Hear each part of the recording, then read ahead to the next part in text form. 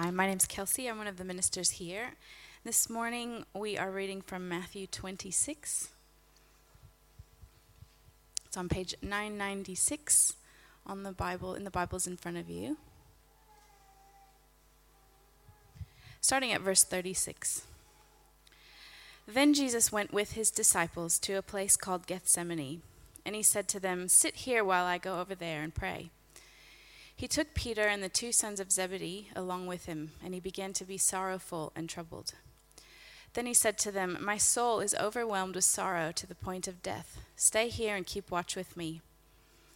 Going a little further, he fell with his face to the ground and prayed, "My Father, if it is possible, may this cup be taken from me, yet not as I will, but as you will." Then he returned to his disciples and found them sleeping. "Couldn't you men keep watch with me for 1 hour?" he asked Peter. "Watch and pray so that you will not fall into temptation. The spirit is willing, but the flesh is weak." He went away a second time and prayed, "My Father, if it is not possible for this cup to be taken away unless I drink it, may your will be done." When he came back, he again found them sleeping, because their eyes were heavy. So he left them and went away once more and prayed the third time, saying the same thing.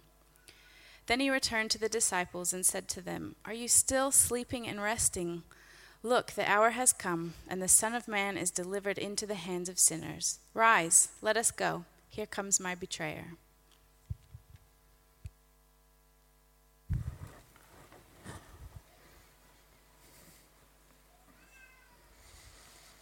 Morning, everyone.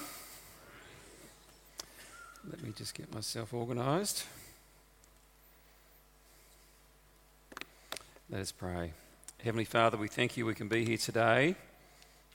And as we come into this holy week that we set aside to reflect on the profound, wonderful, life-changing events of Easter, Lord, speak to us this morning as we look at this incredible episode of Jesus' ministry the night before he died.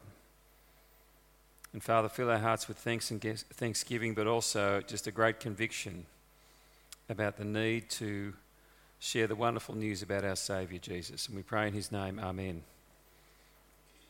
Well, I've called this morning's message The Dark Garden. And we come to a passage of Scripture which in many ways is very well known. And in fact, if you just stand up, I just want everyone to stand up, turn around.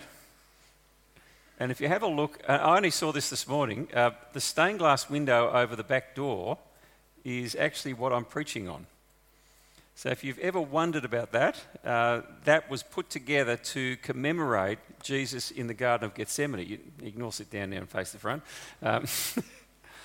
One of the 8 o'clockers came up to me this morning and said, "Oh, you know that's what that stained glass window." I thought, I'd seen it so many times that I had not connected the dots. Been here 10 and a half years. And so you can see the significance of this passage we're looking at. We've even got a stained glass window dedicated to it here.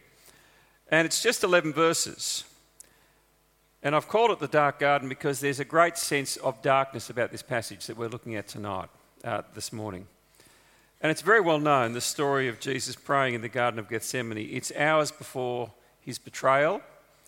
The passage finishes with his betrayer Judas basically on his way to organise the arrest of Jesus.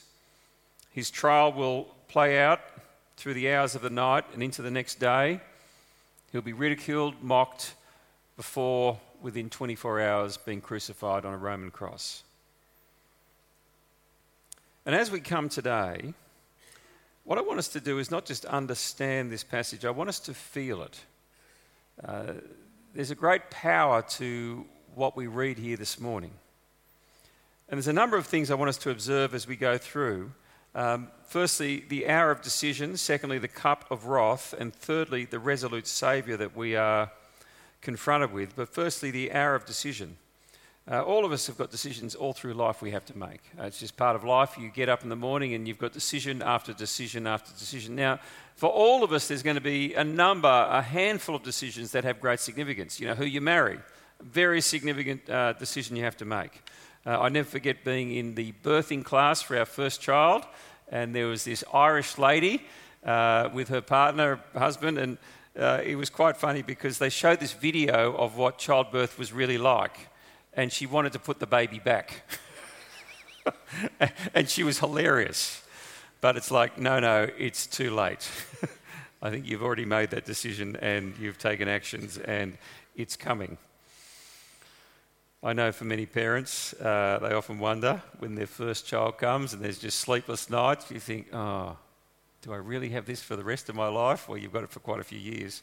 But occasionally, and for a very select few, there are decisions that not just affect them, but they actually affect multitudes of people, thousands, millions. August 1945, Japan had lost World War II. Japan and the United States both knew it. How long would it be, however, before Japan surrendered? Japan was split between surrender or fighting to the end. History reveals to us that they chose to fight to the end.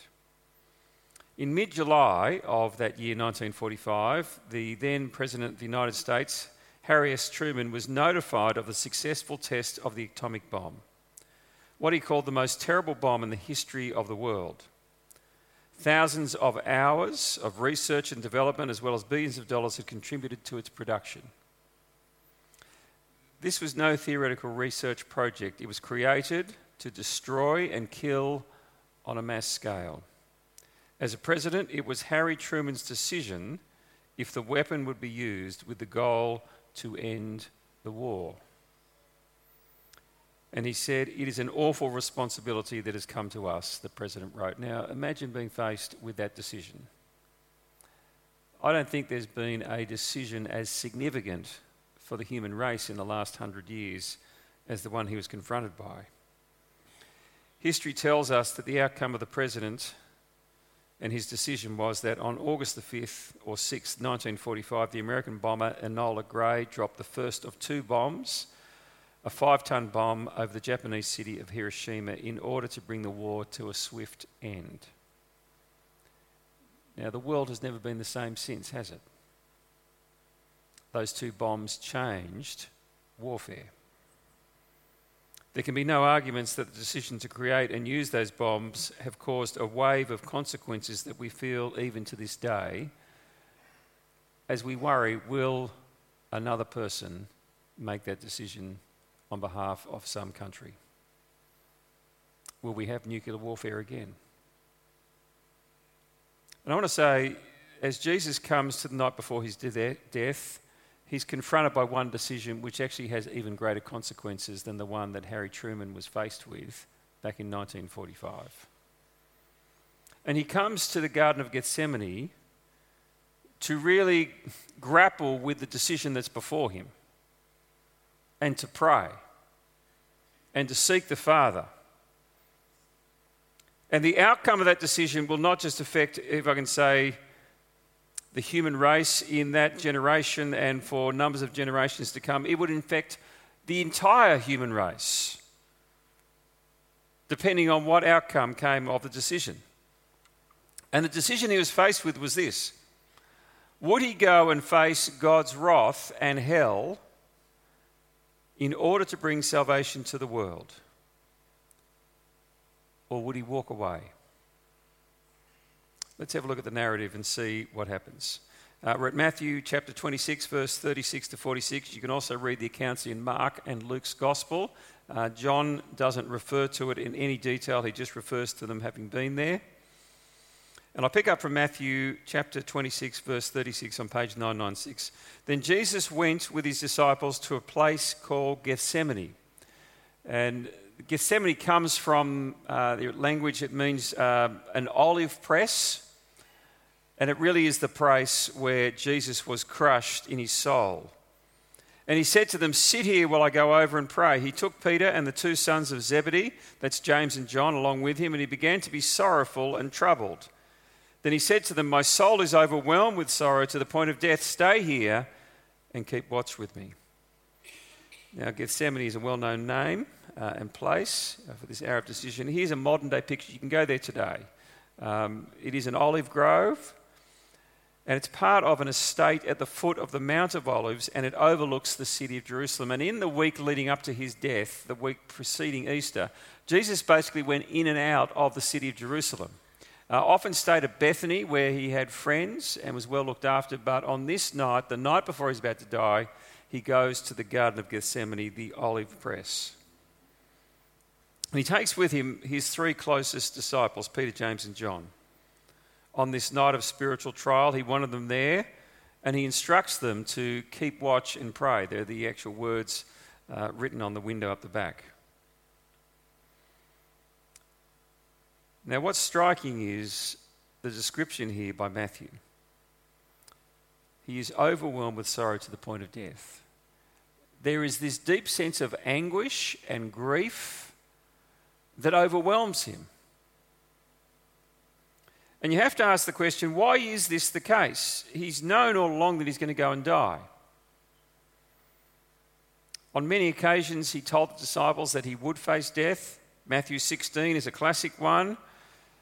The revelation of his identity as the Messiah by Peter at Caesarea Philippi is finished with this statement. From that time on, Jesus began to explain to his disciples that he must go to Jerusalem and suffer many things at the hands of the elders, the chief priests and the teachers of the law, and that he must be killed and on the third day be raised to life. There was a real sense of resoluteness about Jesus. He set his face to Jerusalem, and he knew his ministry would conclude there with his death and then resurrection. But why is he so overwhelmed? We've got to ask the question. Many Christians have faced death in the name of Christ and not been in the state that Jesus is in. Throughout the history of the church, millions have been killed for their faith. In the past year, 2018, 4,136 Christians were killed for their faith. It's approximately 11 Christians a day are being killed for their faith in Christ in some part in the world. In the last year, 1,266 church buildings were attacked in some way, shape or form. You can go on the web to Open Door Ministry, which tracks, records and seeks to work and encourage those in positions of great hardship in the world and opposition. Two of the martyrs that I've read about have struck me always. I've read the story of the Christian church in Cambodia. There's a very moving book called The Killing Fields, written by a missionary who went there, and it recounts the story of the church from its very beginning, but in particular it focuses on the Pol Pot regime. And one of the most moving stories I'll never forget is reading about a family who'd been rounded up by the Khmer Rouge, and they're about to be executed, and the son has run away. And the father calls out to the son and pleads with him to come back and die, because they very shortly will be with the Lord Jesus in heaven. And this son comes out of the bushes and kneels with his family before he's shot. If you go to Oxford in England, you can find this plaque. It's on the road called the Broad Street. It's in the centre of the town. And you'll just see this basically mosaiced cross in the road. Now, on the wall, there's a plaque that explains it. It is the place where two bishops of the Church of England of the day, Hugh Latimer and Nicholas Ridley, were burnt at the stake. And as the flames rose higher, burning the two bishops, Ridley struggled with what would have been intense pain. Hugh Latimer, seeing his brother in Christ struggling in pain, called out these famous and what became prophetic words: "Play the man, Master Ridley, we shall this day light a candle by God's grace in England, as I shall never be put out." And they were prophetically true. The gospel has never been put out in England to this day. And so you have to ask the question, why is Jesus so sorrowful, so overwhelmed, so troubled? Was he a wimp when it came to his own death, unlike the other martyrs who have faced their impending death with incredible stoicism and bravery? We can only understand the depth of his fear and sorrow when you understand what is the cup of wrath. Verse 39, going a little further, he fell to his face and to the ground and prayed, "My Father, if it's possible, may this cup be taken from me, yet not as I will, but as you will." You can't understand what's going on in this story until you understand about the cup that Jesus here refers to. In Luke's Gospel, what we have is another description of what took place that night. Let me read to you from Luke's account of the Garden of Gethsemane. He adds an extra detail. It says, "An angel from heaven appeared to him and strengthened him. And being in anguish, he prayed even more earnestly, and his sweat was like drops of blood falling to the ground." And what Luke is appearing to describe here is a rare medical condition that, forgive me for the medical people here, is called hematidrosis. And from my limited reading, I'm not a doctor, hematidrosis remains a mysterious, if I can say, condition due to its rare occurrence. It's so rare, in fact, that studies usually focus on single people. I actually saw a photo of a girl who had experienced this. Now, what's to note of importance here is what causes it, that you would sweat blood, is that you're under incredible stress or shock. Your whole body is kind of in this state of shock such that you just start sweating blood. And why is it that Jesus is in this state of complete shock such that he's sweating blood? Well, in verse 39, he prays, "My Father, if it's at all possible, may this cup be taken from me, yet not as I will, but as you will." Now, in the ancient world, people spoke of drinking the cup in two ways. It could be a cup of blessing or a cup of death and wrath. I don't know if you know this, but the great Greek philosopher Socrates, based in Athens, his famous student was Plato. He was executed by the state for sedition. Did not believe in democracy. They had him on trial. 3 hours, the case against him, 3 hours his defence, found guilty, I think 280 to 202 was the jury vote. Big juries back then. Do you know what they did to execute him? They made him drink a cup of poison. Let me read to you Psalm 23, one of the most favourite parts of Scripture for all Christians. "You prepare a table before me in the presence of my enemies. You anoint my head with oil. My cup overflows." Beautiful picture of blessing, of abundance, of being in God's favour. But let me also read to you from Isaiah 51. "Awake, awake," the prophet says. "Rise up, Jerusalem. You have drunk from the hand of the Lord the cup of his wrath. You have drained to its dregs the goblet that makes people stagger." Jesus was sweating blood because he knew that he wasn't just going to die. He was about to face hell and the wrath of God. As we come into the Easter week, this is what we're remembering. It's a very sobering truth. He was about to be shut out from the presence of his heavenly Father and experience the reality and the destruction of hell. There's a famous sermon by the great American preacher and theologian Jonathan Edwards on this passage, Jesus in the Garden of Gethsemane. Let me read one small section. "The agony was caused by a vivid, bright, full, immediate view of the wrath of God. The Father, as it were, set the cup before him. He now had a near view of that furnace into which he was about to be cast.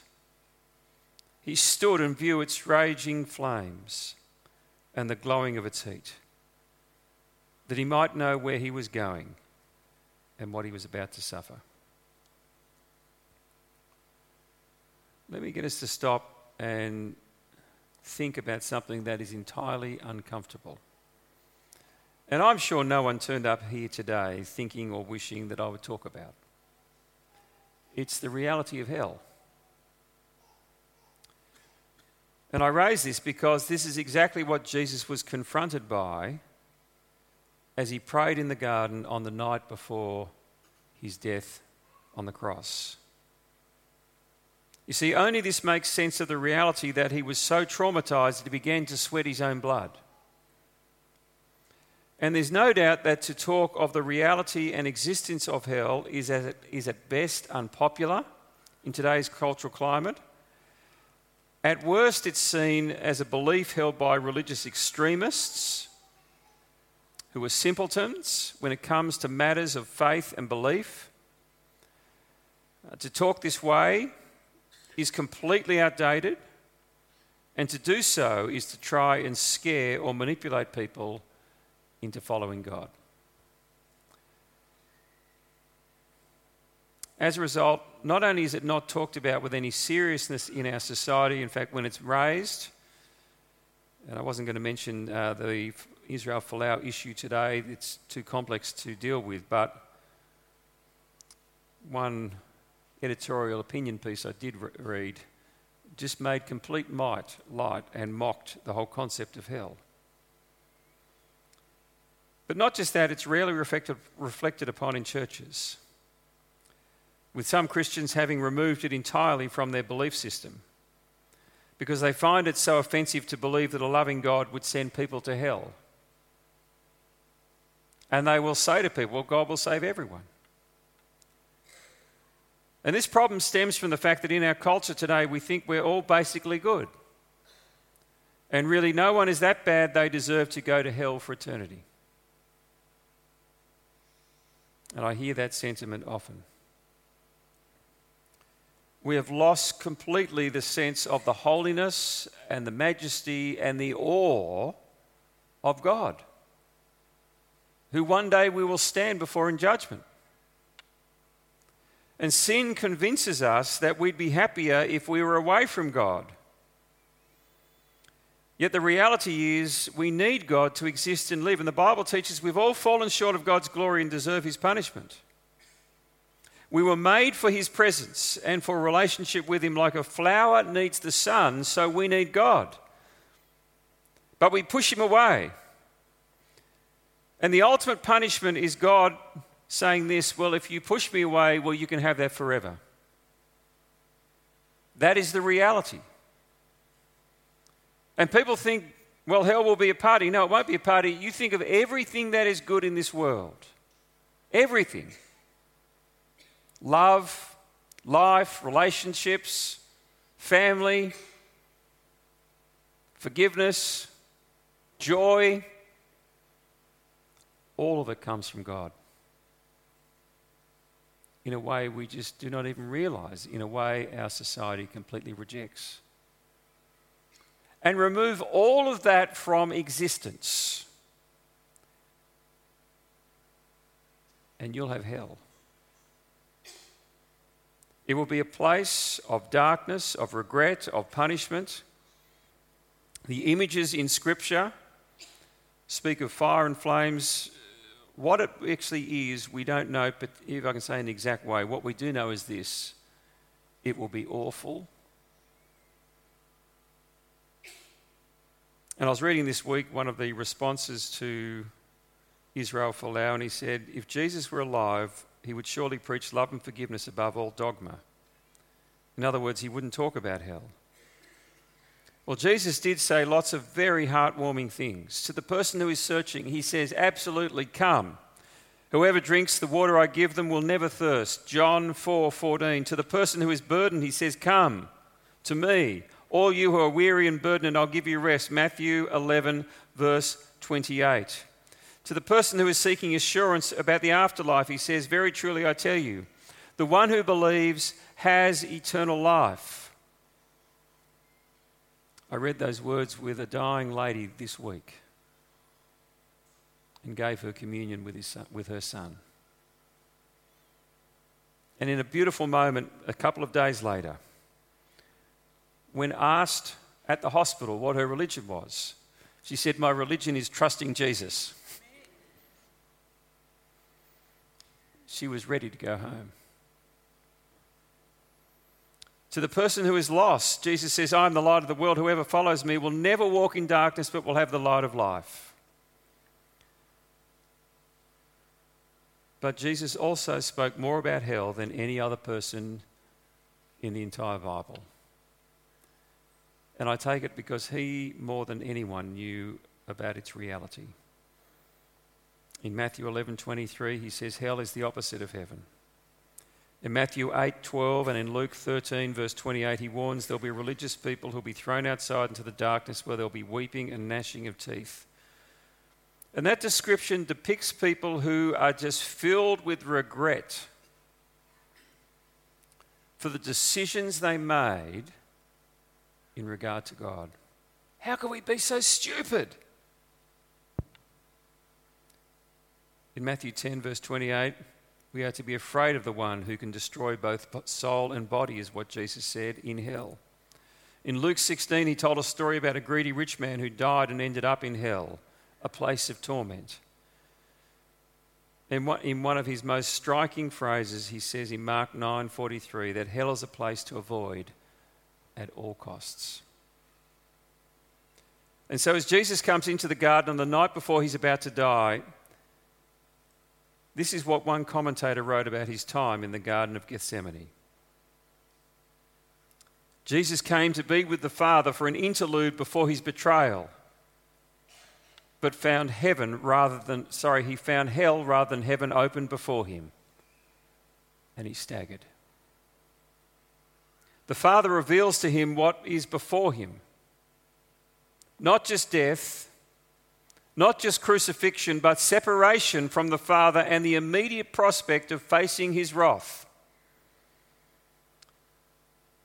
You see, this is the only way to explain Jesus' reaction of complete shock and horror, such that he is sweating blood. He knows where he's about to go. Which leads me to the third point, the resolute Saviour. Verse 40, we read on, then he returned to his disciples and found them sleeping. Couldn't you men keep watch with me for 1 hour? He asked Peter. Watch and pray so that you will not fall into temptation. The spirit is willing, but the flesh is weak. He went away a second time and prayed.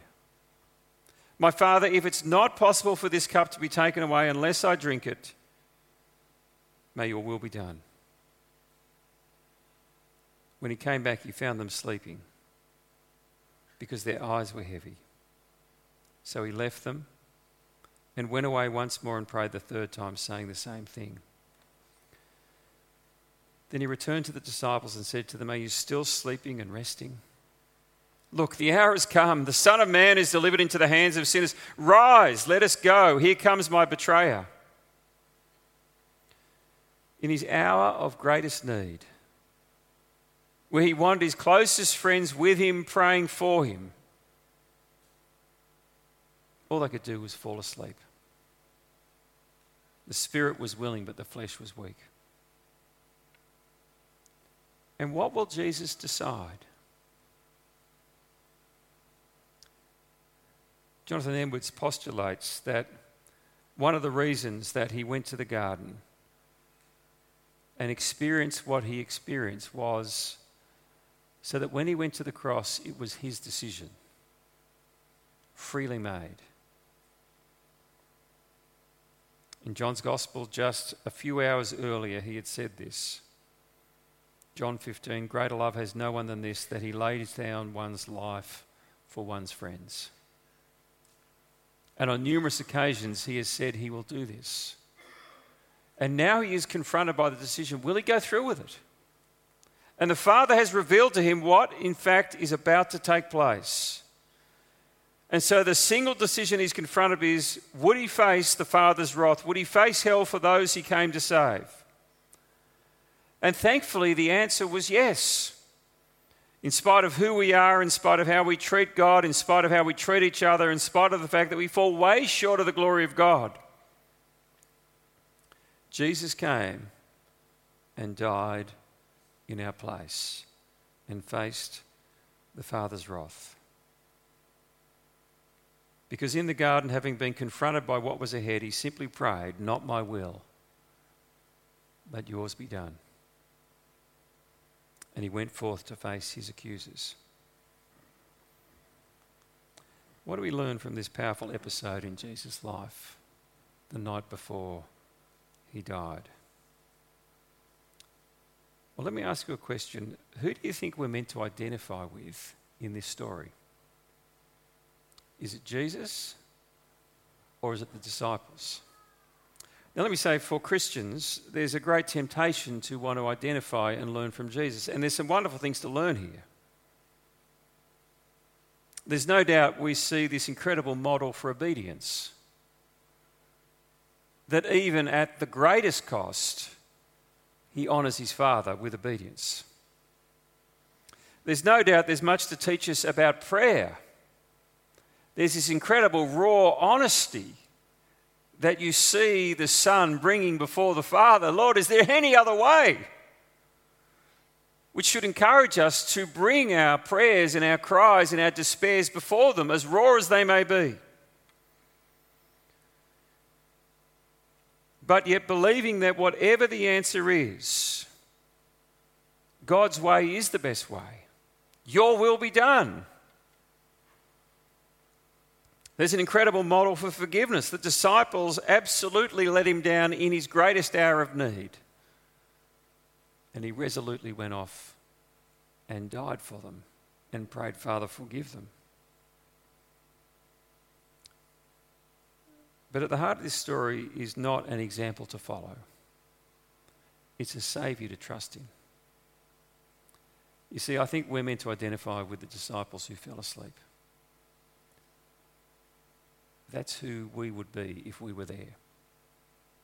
And let me take you back to another garden with another man who was confronted by a decision that would affect the entire world. It's the Garden of Eden. And there's Adam. And he's been instructed to follow God. And what did Adam do? He failed miserably. And that decision affected everyone subsequently through the entire history of the world. And for that impact to be overturned, that decision to be reversed, it required another man who comes to the garden. And where Adam failed, where we failed, Jesus triumphed. You see, at the heart of the message of the gospel is that we are weak, we are wayward, we are rebellious, we don't want God. Yet God wants us. And Jesus loves us so much that he willingly chose to face the Father's wrath so that we don't have to. And you see, this is the heart of the message of the gospel. That we have a Saviour who has triumphed for us, and he has borne the Father's wrath in our place so that we don't have to. And I just want to encourage you as I finish up to say, follow him, trust in him, obey him, and make him known. And as we come to Easter, let me encourage you not just to come and celebrate, but bring someone with you who does not know the wonder and the joy and the privilege of being saved through Christ by his death and resurrection. Let me pray. Father, we thank you for this incredible story etched in history. And we thank you, Jesus chose that day to face the Father's wrath in our place. May we follow him, trust him, obey him, and make him known. Amen.